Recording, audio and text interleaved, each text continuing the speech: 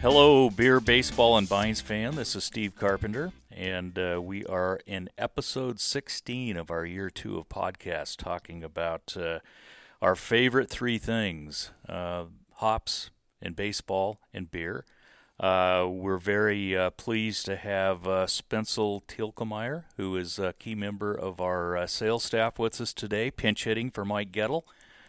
Mike is out with other things today, so Spencer is going to be joining us, and our special guest today from Spindletap Brewing is Jeremy Moore, who's a brewer for the brewery, and also a Houston Astros fan. Spencer?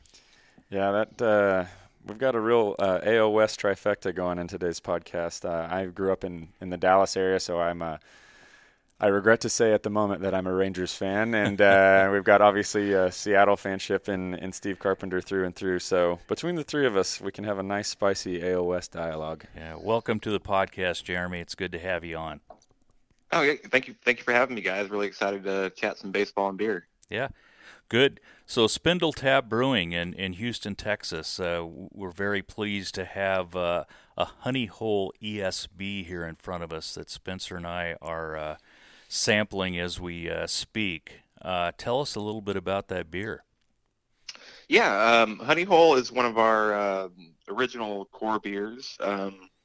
It's an ESB. It's a little different than a traditional ESB. We've got a little bit of honey malt, and we actually add honey to the boil.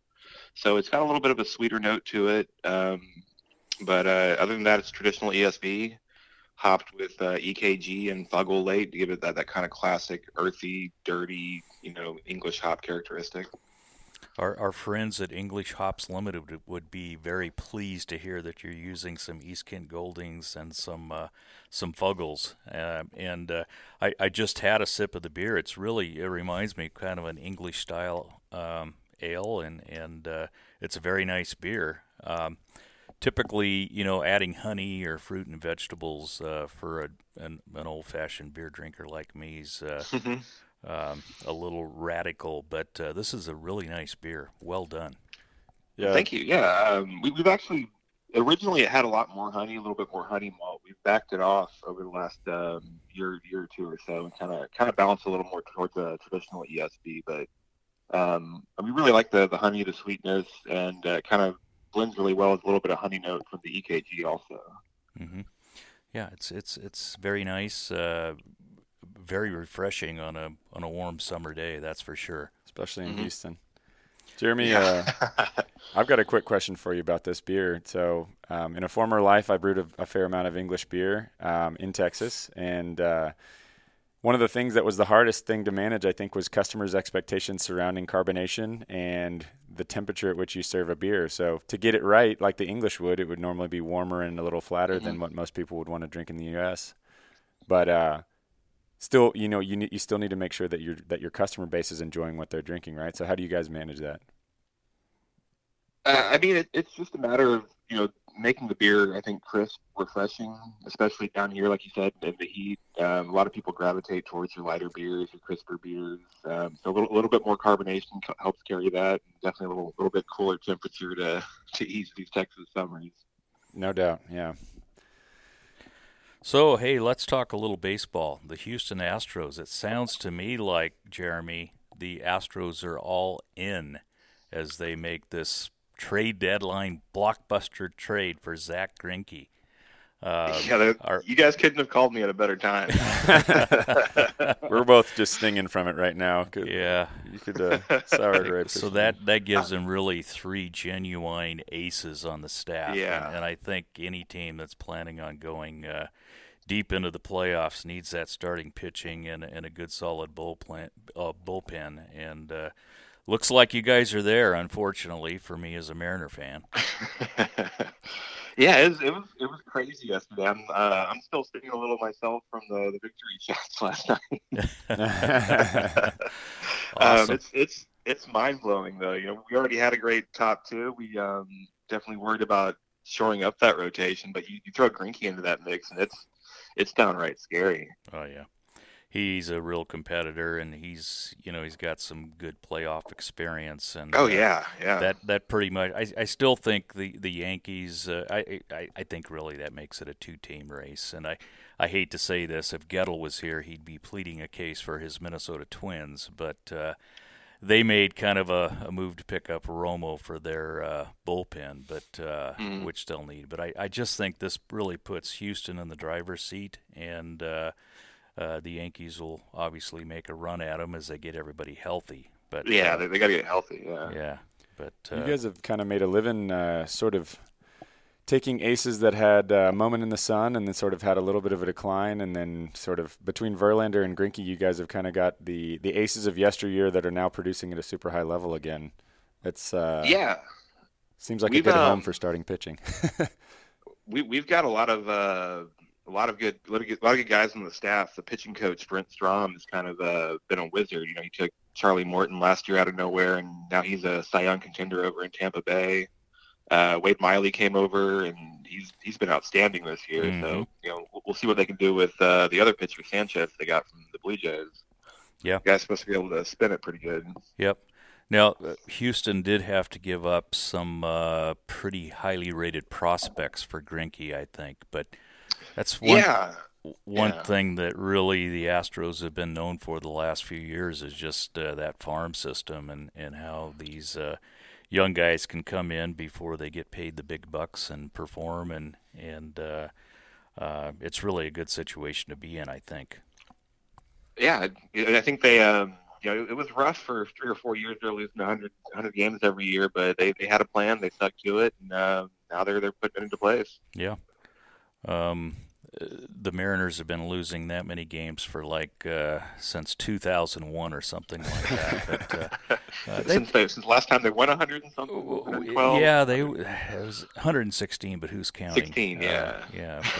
But, even then, they got knocked out by the Yankees in the playoffs. So it's been a long drought, and I think Dipoto, our general manager, is kind of following the same game plan as what Houston has, because it does appear to be a sustainable model. Yeah. I mean, just tear it down and build it all the way back up from the ground. Yep. How much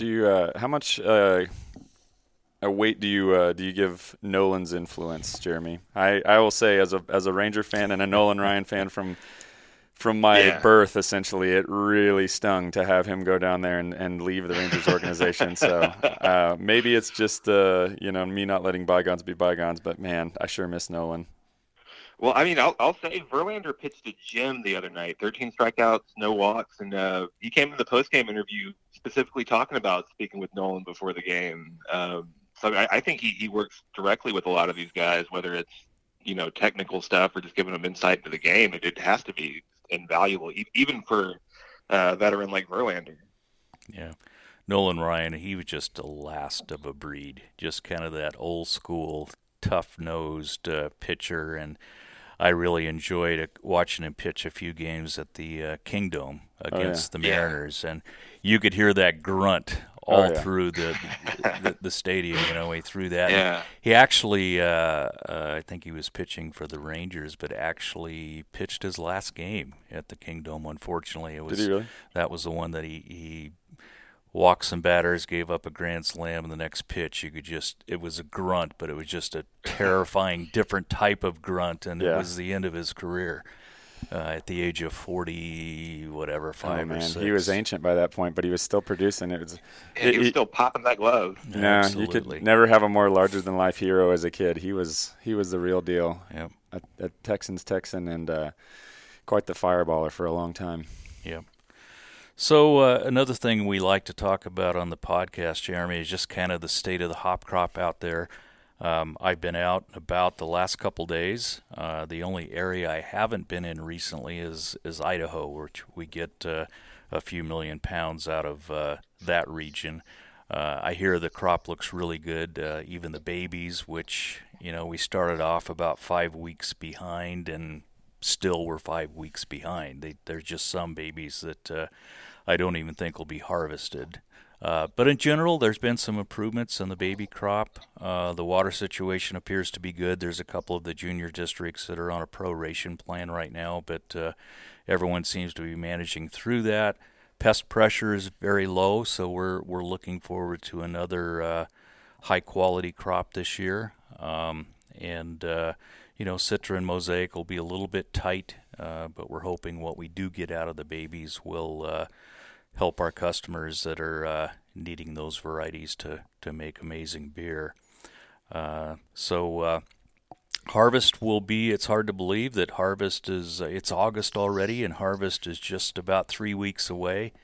They'll start a little earlier than that down in Oregon. But it's shaping up to be, the mature stuff, even though the babies don't look quite as good, the mature stuff I would say is average to above average overall. And we're just looking forward to getting some hops in the barn and having plenty. I assume that you're scheduled to come up, Jeremy, for selection during harvest sometime? Yeah, we've got Garrison will be the one, our head brewer will be the one heading out. But yeah, we got a lot of selection, I think, into September. Oh, great. Yeah, there'll be lots of hops to select through. So we'll save some top quality Yakima Chief hops for you when you get here. Right on. You want to speak just a little bit about the other beers that you guys do? We talked about Honey Hole, obviously, but really your bread and butter is, heavily hopped, really gorgeous single expression in a lot of cases, IPAs and things like that. Yeah. I mean, we're mostly known for the hazy IPAs. We were kind of one of the first in the Houston market to really go after them. We've actually got two hazy IPAs, one hazy IPA, one session that we distribute to the Houston area, Dallas area, Austin, and soon to be San Antonio. So that's what we're most known for: heavily hopped, juicy, low bitterness, classic hazy IPAs. And when I say classic, it's not, but classic is that's definitely what we're known for. My mouth's watering just hearing you talk about it. Yeah. For those that haven't seen their logos too, I highly, highly recommend that you get on their website and look at some of their incredibly well done Houston sports themed logos and pretty aptly named beers. Houston is probably my favorite that stands out, but there's a lot of good ones. Yeah. Yeah, we take a lot of inspiration. I mean, first from the city, and we're big sports fans. We do a lot of Houston sports stuff, and a lot of the other stuff is dedicated to more the Houston rap scene, which is kind of one of the things that's put Houston on the map over the years. Yeah, 5% tint and all kinds of others. I love that beer because it is both incredibly aromatic and hoppy, but it's also a pretty good speed for weekday beers. At only 5%, it definitely is a little more manageable. Yeah. So I'm sorry. Jeremy, how often do you get out to the ballpark to watch an Astros game? As much as I can. Work schedule is work schedule. Sure. But I've been to about, I think, 4 games this year. Oh, cool. The company actually rented us out a spot for Yordan Alvarez's debut. It happened to be, so that was really awesome. That was the last game I went to. Well, the Astros will be rated by the mighty Mariners starting tomorrow. So if you get out and watch a Mariner game, you'll have to let me know how we're doing. Yeah, I've been wanting to come catch one in Seattle. I've got in-laws who live in the Green Lake area.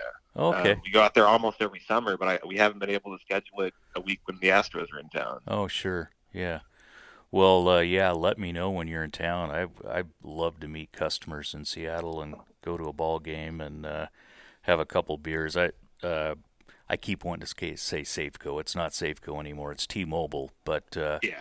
I've been to a few ballparks around the United States, and I still think they've got probably one of the best selections of craft beers. And there's some really good stuff that you can drink while you're watching a ball game. And in the case of the Mariners, you actually need to be drinking a little bit of beer. But do you have any of your beers in the ballpark there in Houston then? We have usually maybe one tap in an upstairs bar. Anheuser-Busch has a pretty good stranglehold on the right on the ballpark. I don't know if you're familiar with St. Arnold down here in Houston. They've got their own bar out in the corner, which is a nice break. We did our. But yeah, we've got one tap upstairs at the ballpark, and it's usually got either our Boomtown Blonde or our Honey Hole ESB on. Yeah. Plenty of places around the ballpark though to wet your whistle before you get to the game with some Spindle Tap. Yeah, absolutely. Yeah. That's good. Actually, we did our very first podcast with St. Arnold a year ago. Oh, right on. And talked about the Astros with them. Yeah. I got my start with St. Arnold. I worked packaging there for almost 2 years before coming over here.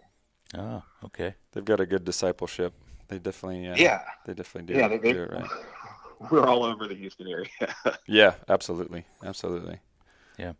So assuming the Astros do make it to the playoffs, and I think that's a pretty safe assumption at this point, have you been able to make any of the playoff games the last couple seasons that the Astros have been involved in?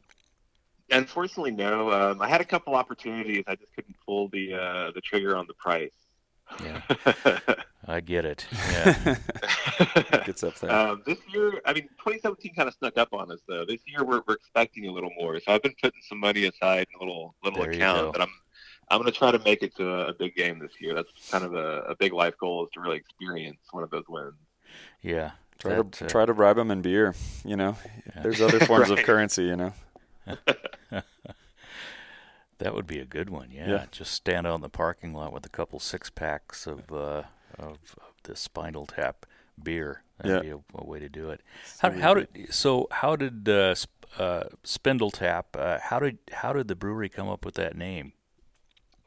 So our founders owners, they're involved in a few other businesses here, actually on site. Most of them are fairly oil industry involved. Sure. Logistics, creating that sort of thing, but dealing with down here in Houston, obviously, oil field services. So they decided to name us after Spindle Top, which, if anybody isn't familiar, was one of the biggest first gushers in the U.S. oil industry. Right. I think early 1900s, maybe 1901, 1902. They hit oil in Beaumont. This thing spewed for almost 2 weeks. So they took inspiration from that, tied it into the oil field industry, and that's where a lot of that inspiration comes from, along with a lot of our core beer names, like Honey Hole, Hop Gusher is our West Coast IPA, and then Boomtown Blonde is our blonde ale. So Honey Hole is actually an oil industry term. Oh, yeah. Honey Hole is like a really good well. That's what you keep going back to. It's going to produce a lot of oil. I was a little apprehensive about asking that question, but now that I know, safer than you think it is. Yeah.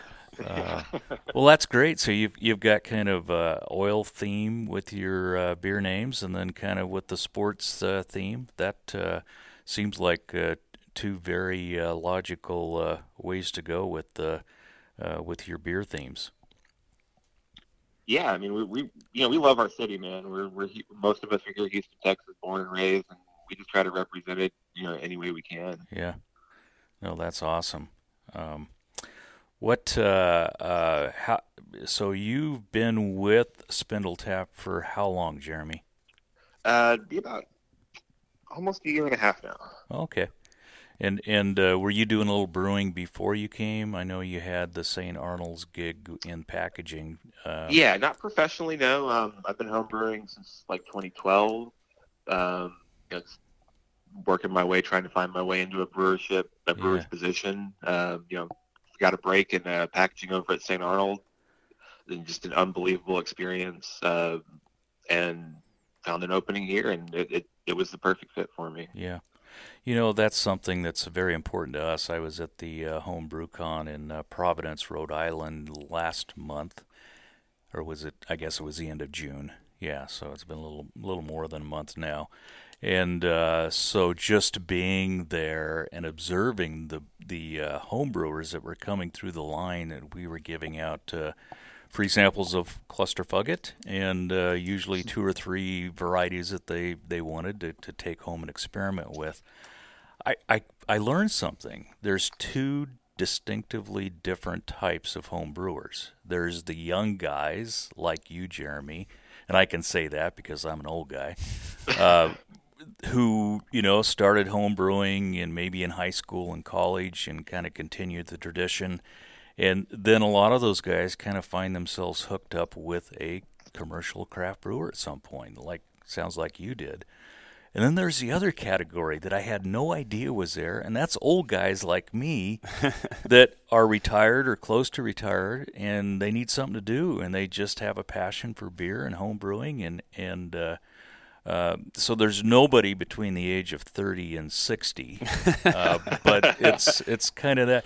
And the old guys those are the baseball guys, and a lot of times I had to pull myself out of line because I ran into one guy that was a Yankee fan who was at Don Larson's perfect game back in 1956. Wow. Oh, wow.